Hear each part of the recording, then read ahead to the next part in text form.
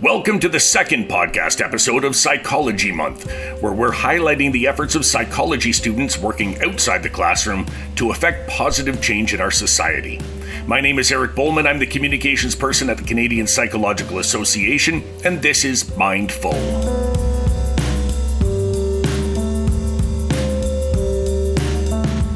One of the things I wrestle with a lot as the host of this podcast and in my general life is a certain kind of balance, right? We want to move the conversation on social justice forward, and in doing so, center the stories and opinions of the marginalized people most affected by systemic injustice. At the same time, we don't want to force those people to do all the heavy lifting, to have the added burden of explaining that injustice to the rest of us.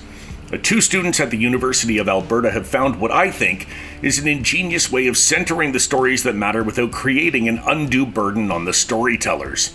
In doing so, they've started a movement that's grown in incredible ways over the past year and a half. Let's meet them now. Hi, my name is Nancy. I am a fourth year psychology major and biological sciences minor at the University of Alberta. And I'm very excited to be on this podcast. I've been a member with the CPA for the past 3 years, and I've also been a part of their student representative group. Hello, my name is Priscilla Ojamu. I'm going into my fourth year of a Bachelor of Arts degree in psychology, also minoring in sociology at the University of Alberta.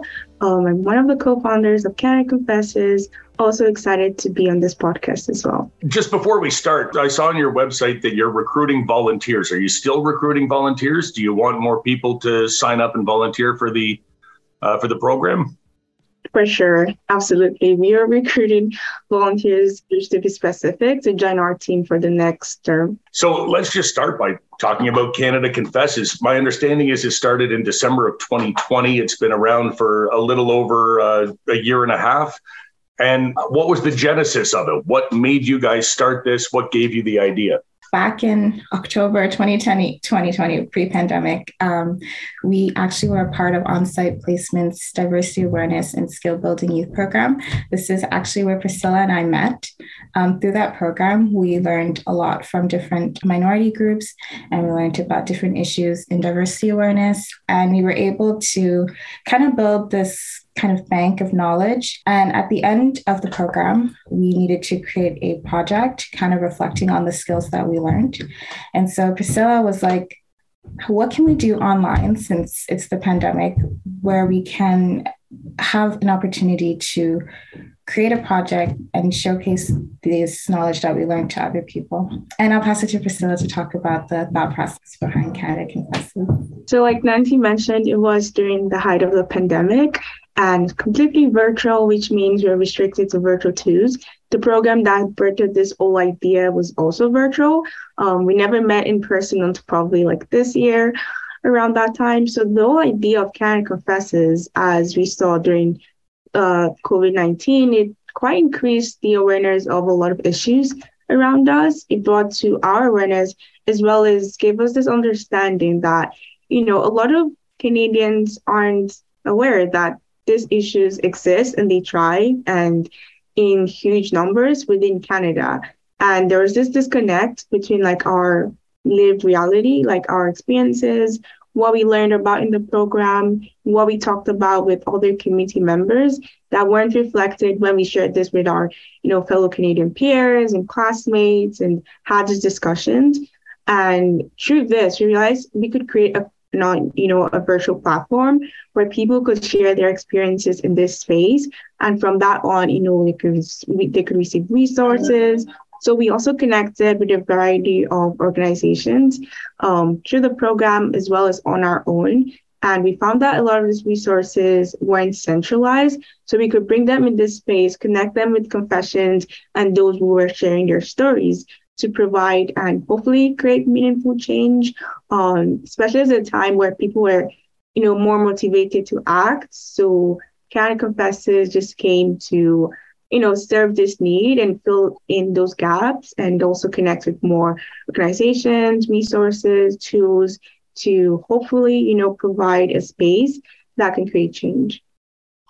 And you said it was during a time where people were really motivated to act. And I think that in December of 2020, the pandemic was still fairly new. People certainly were, but there's been a lot of talk about how that motivation to act has lessened over time. Have you found that with your project, that it's more difficult to get people involved now? Or is it, you're a year and a half in now, has it been working in a totally different way? Are people more motivated now than they were then? I think as our project has grown, we've certainly met a lot more people who were interested in participating in something like this. At the same time, as we started going back in person and doing regular things, I think people just are a little bit more busy, but I think people still have the same drive and motivation to do the things that they were doing before. And so how does it work? Just the nuts and bolts of it. I go to the Canada Confesses website. And what do I do when I get there? How can I become involved in this project? When you visit our website, you'll see our origin story, you'll see our missions and values, you'll see just a whole bunch of other organizations that are kind of doing the same thing that we're doing. We kind of act as a hub towards all those different causes. And when you visit our website, feel free to browse around, look at our resource database, see what other people have created in the past and are creating. You'll have a chance also to submit to our Voices of Canada or submit a confession, which entails just an experience of discrimination, or our Voices of Canada, which is a way for people to creatively express instances of social empowerment. And you're also welcome to see our social media, follow us on Instagram and Twitter, and just interact with us online. Terrific. I will put your social media handles in the show notes here. So people who are listening to this right now can go to the show notes and follow Canada Confesses on Twitter and Instagram. Why Canada Confesses? What made you decide on that name specifically? So Canada Confesses, we've had a lot of talks with a lot of our community members, even with our volunteers, on why exactly we chose this name. So I'm really glad you asked this question, as it gives us a space to, really clarify some things. So first of all, we use confessions and the concept of, Canada Confesses as a way to imply that there is something wrong. There's our darker underbelly within Canadian multiculturalism, within Canadian politics, within Canadian social issues. So us using the term confesses is not to imply guilt on whoever is sharing their experiences, but as a way to imply guilt on the system, on systemic racism, on systemic discrimination that creates space for people to experience distance. And, as psychology students, we started to see, okay, what would this term mean on various things? And what exactly are we trying to accomplish using this phrase and attaching it to Canada? So there are a lot of recent issues, I'm sure if you check the news, that people are really motivated. They have a lot of passions and things that they're willing to act on. And just through this, we see that there's and the history of Canada isn't as nice, or it's not coded with this perfect history that we often like to think it is. So we using Canada Confesses is a way to be intentional about where the confession is being placed on. It's a way to share people's experiences and connect them with how, sometimes the system often fails them, how often interactions often fail them. So I guess as a nutshell, Canada Confesses is just confessing, a lot of injustice, a lot of discrimination that we often see, and, bring them to the limelight. So sharing this and saying this is something that, people experience. And where did this guilt fall on? Where did this blame fall on? And what can we do to hopefully, mediate these issues and provide sustainable solutions? So when somebody comes to the website and shares their experience of discrimination in Canada, they are not the one confessing. It is, in fact, Canada as a whole that is making this confession that we have systems that contribute to this discrimination. That's essentially what I'm getting out of this, right? I think that's great. That makes good sense. And what kind of uptake have you had? At first, I'm guessing you had to reach out to people in your immediate circle, but over time, how has that grown? Yeah, at the beginning, it was a little bit slow, as new projects go. And over time, we've seen that we've received a consistent amount of confessions. And we're very happy about that because the confessions that we have, we don't just post the confessions, we also post resources and information about what issue is being targeted here. And so we think that is more beneficial online so people can read about it, participate, volunteer, or act accordingly.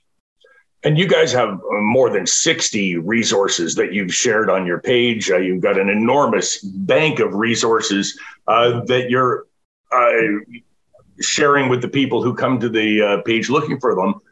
How many of those would you say you're actually partnered with, that you are doing this in collaboration with other resources in Alberta and outside Alberta? So we have partnered actually with over 30 organizations. And just to clarify, like our resource database, like the newly launched version, expands over 600, like within Canada and even more internationally. So it's quite a lot, but there are like at least, I think, and correct me if I'm wrong, Nancy, out of all of these resources, think about like 150 specific organizations, probably even more.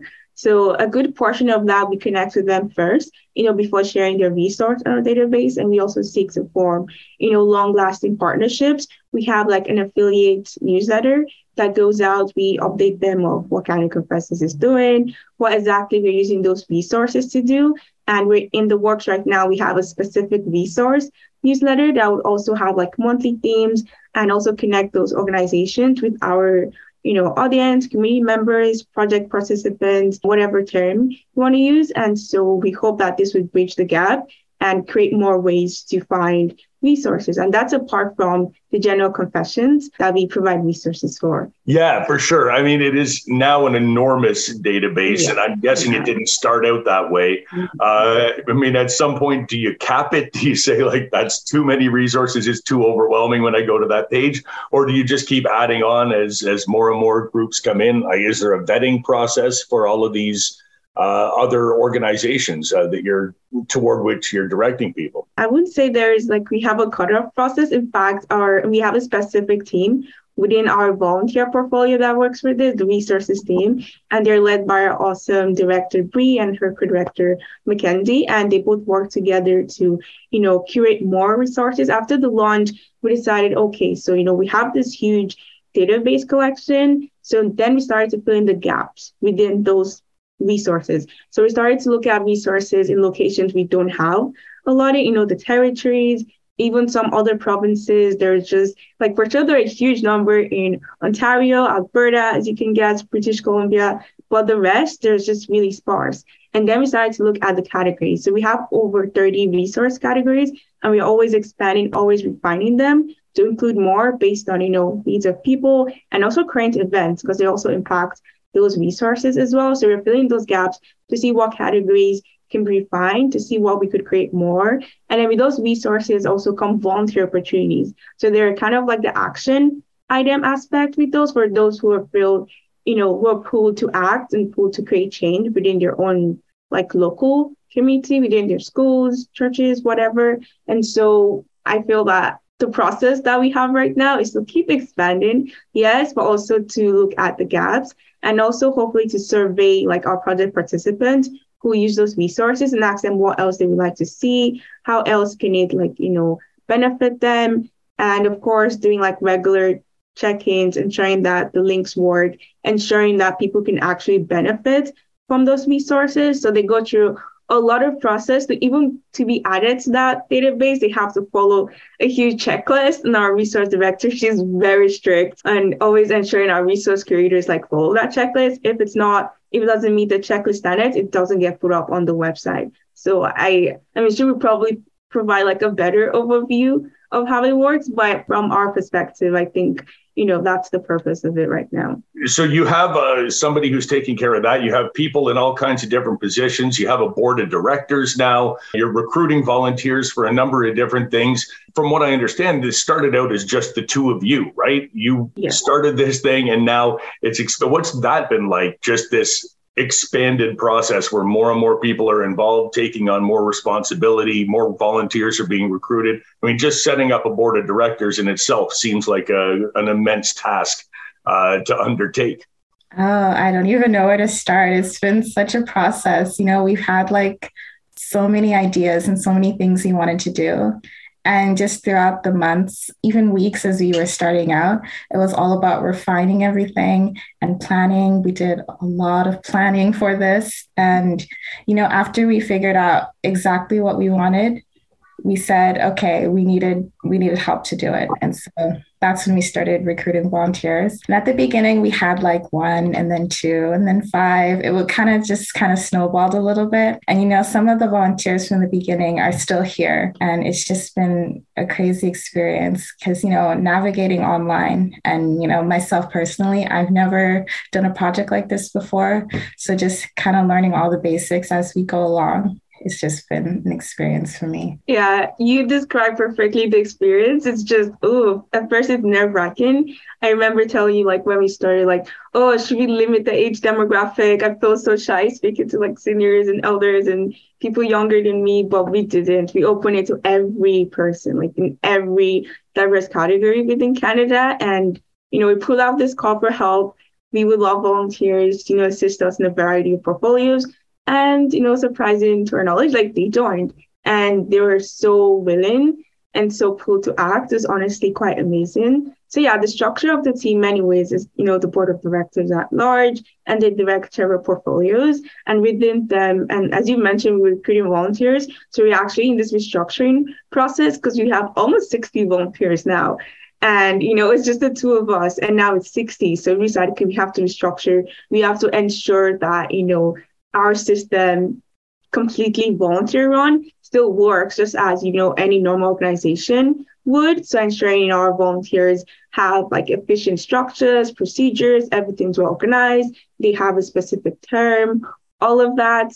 It is a bunch of work for sure, but I feel like we also learned, on the job, like just doing, practicing, trying new things, never being afraid to fail, and also welcoming our successes as they come and listening. So we use, get feedback from the volunteers in order to create like a better system and in order to expand, because we do need help from every single skill, every single experience, every single educational background. And I think maybe that's kind of the secret to running such a large and really, at least, I'm sort of biased, but well-organized team, that completes its task and everyone feels, they're contributing to meaningful change. And we also ensure that we're measuring that to, as well as see that, yes, it is creating a positive impact and they feel like their work is meaningful.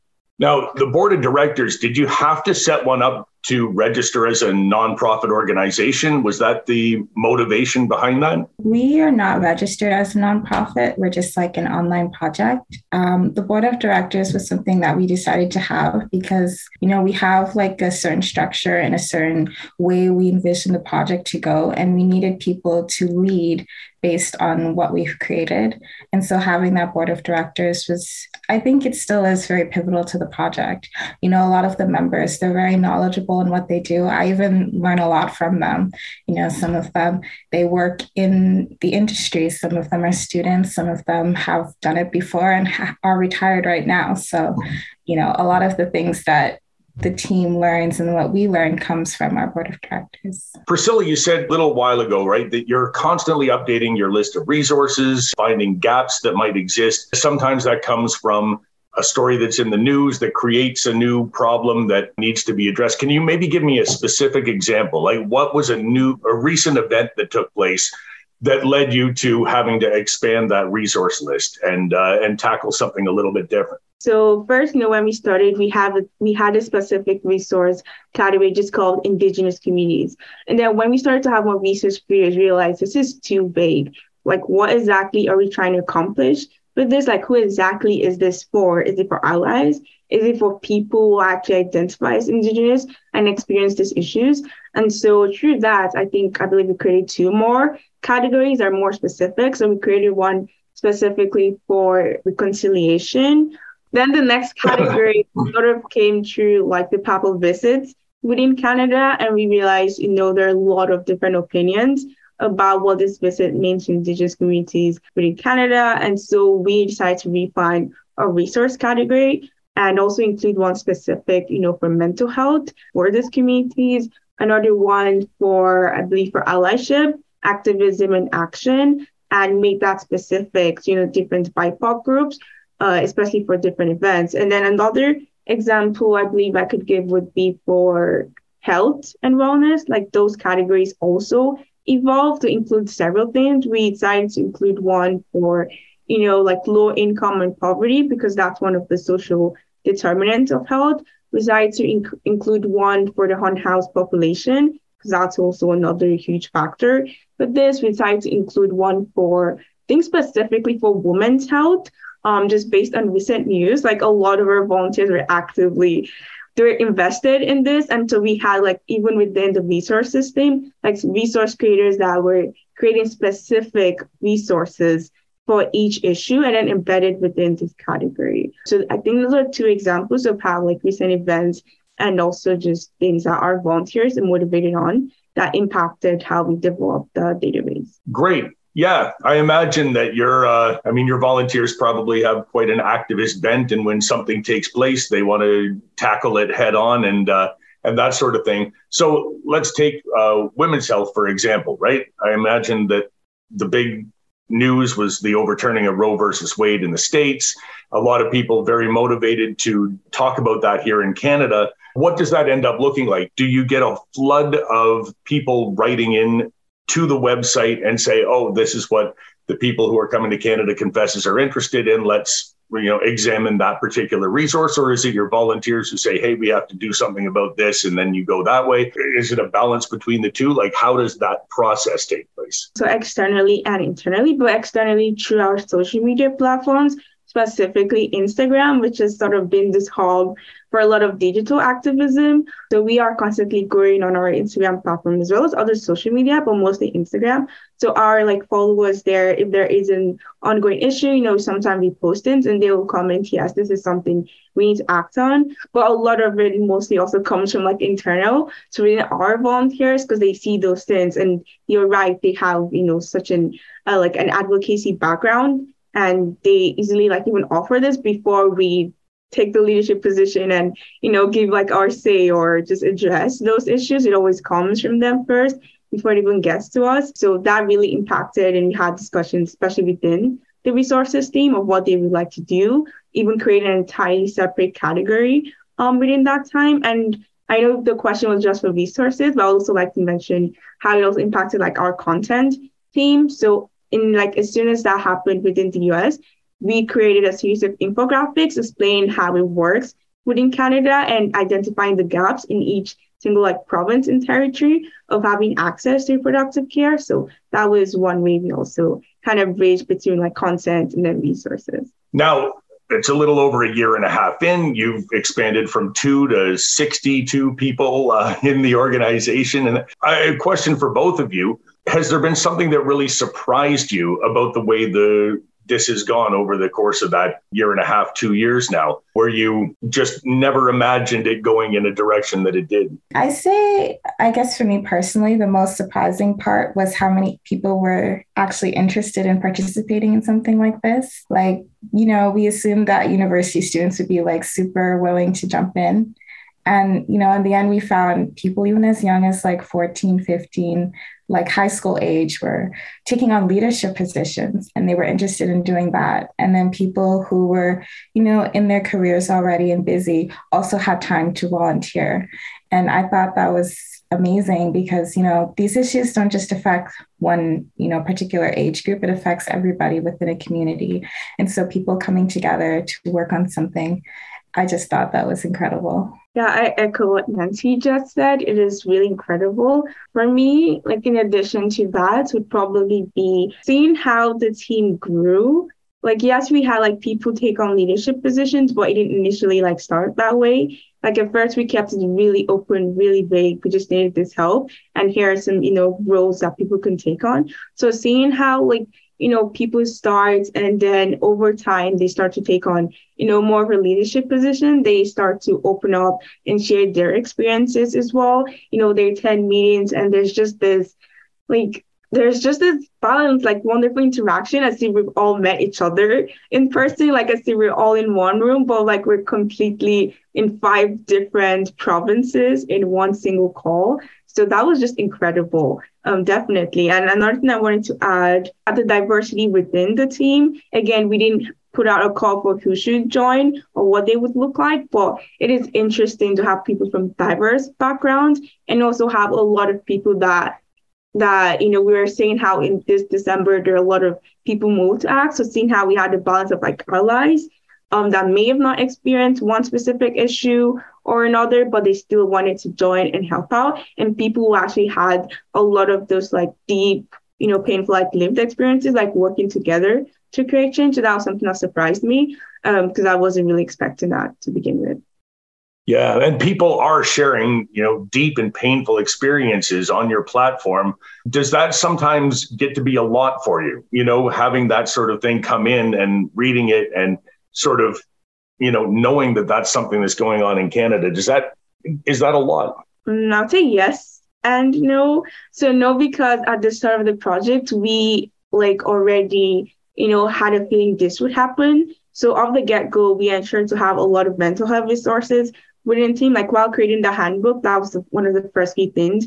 We able to, resources for our volunteers, resources if there's like online fatigue, resources for volunteers who actually identify, with those confessions. So that was built in, and we ensured that even ourselves, like Nancy and I, we would have certain checkpoints with each other, like during our work periods, to just reflect on those confessions and what it means to us. And another thing we decided to do was have a way that not all of our volunteers are initially exposed to the raw confessions. They're only by a certain group of people who reviewed those. And we decided to work on a system of reviewing those confessions, before they get published, to see how we can have ensure each individual that sits on that review board is supported, so in a way to protect their mental health, as well as look at the resources. So yeah, it's for the public, but also for us.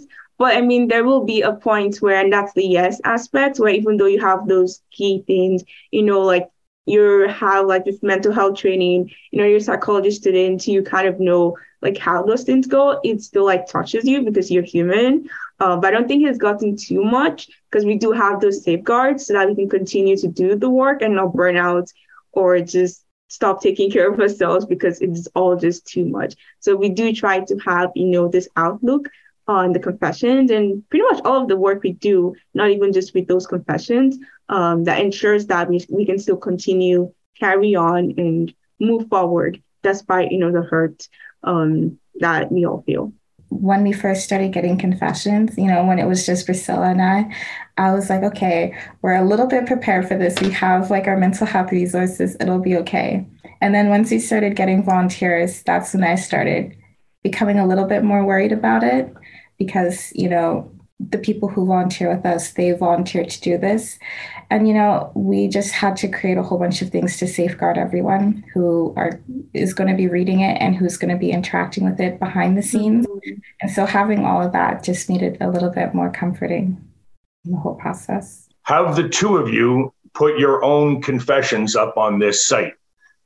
Were you the first two to put one up there? I don't know if Nancy has because it's completely anonymous, so I wouldn't know if a confession was from her, but I know I personally haven't yet. I was like, oh, okay, we'll see. Let's get a confession from other people first, but I have thought about it. And it's almost been like an inside joke between us when we, share experiences. We're like, oh, I just experienced this at work. And we're like, submit a confession about it, just to share within our platform. So it is embedded within the entire team. So I don't know if Nancy has because of the anonymous aspect, but I certainly haven't, not yet. I've certainly submitted a confession. You'll never know which one it is. Oh.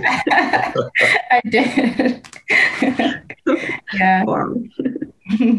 It's sort of a pandemic thing, right? To do this virtually. It exists online. It's coming at a time when the pandemic, one, forces everybody to live online in a lot of ways, right? Share online, but has also increased incidents of racism. It has increased awareness of these incidents. But, for some people, we're more aware than we were before. For others, we're more racist than we were before, which is kind of a weird situation, I think, to be in for this. Where do you envision it going in the next year versus maybe the next 5 years? presumably, and we're guessing 5 years from now, there's no more pandemic and you might be able to do some things in person at that time. But a year from now, it's still living in this space online where this looks like it's going to be extremely relevant for years and years and years to come. So the first where I see it moving, it already actually started within our projects, and what I'm starting to see from like in the community and Canada as a whole is as Canada Confesses grows, we are starting to have more in-person opportunities. So yes, we're completely virtual, our team is, but in the last survey we had for all of our volunteers, there was such a strong pull to start to have a lot of these conversations offline. Because, the resources are, online, accessible, anyone can reach them. The content, infographics also there.